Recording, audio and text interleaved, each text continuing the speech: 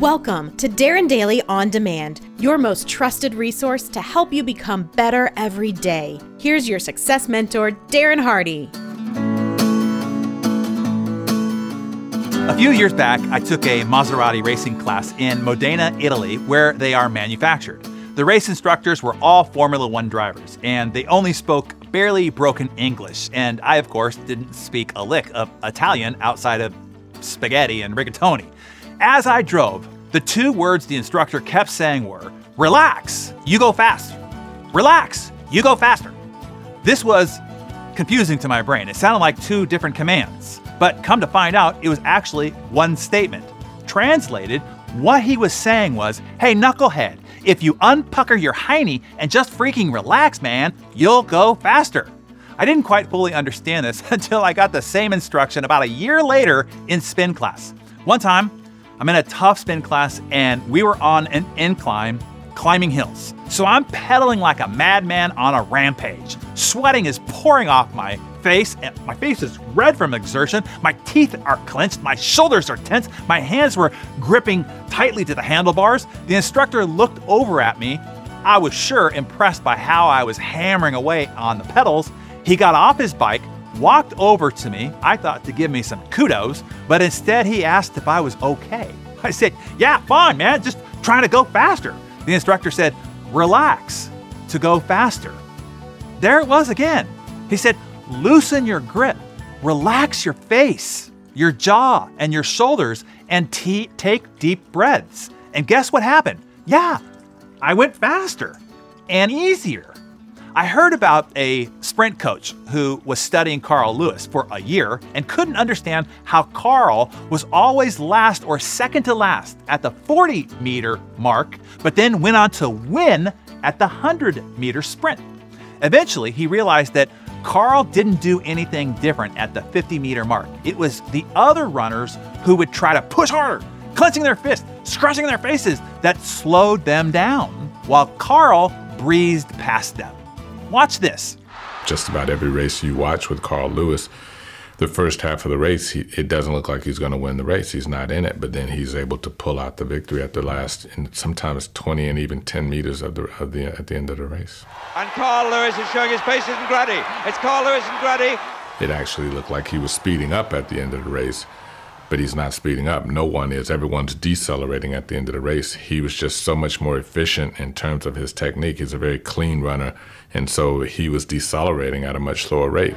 Carl Lewis on the near side, and on the far side, Ron Brown, and America may have got 1, 2, 3. The great master Bruce Lee taught us this long ago when he said, "Everything you do, if not in a relaxed state, will be done at a lesser level than you are proficient." Thus, the tensed expert marksman will aim at a level less than his or her student.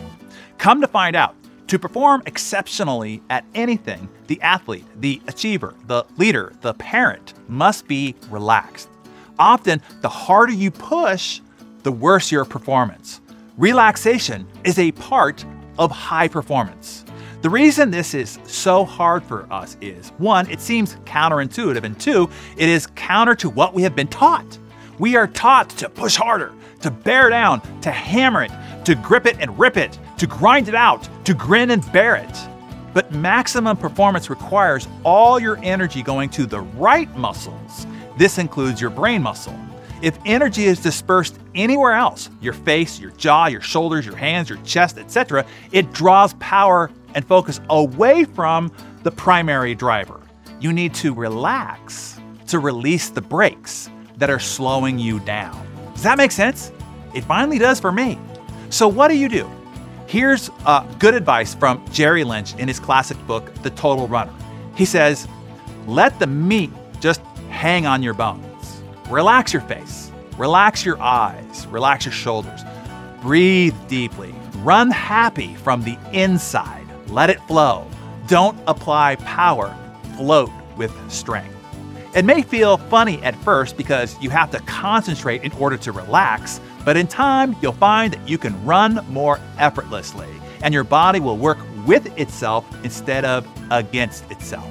This is not only great advice for running, or biking, or hiking, or sports. This is true when you are at your desk, concentrating on a difficult task.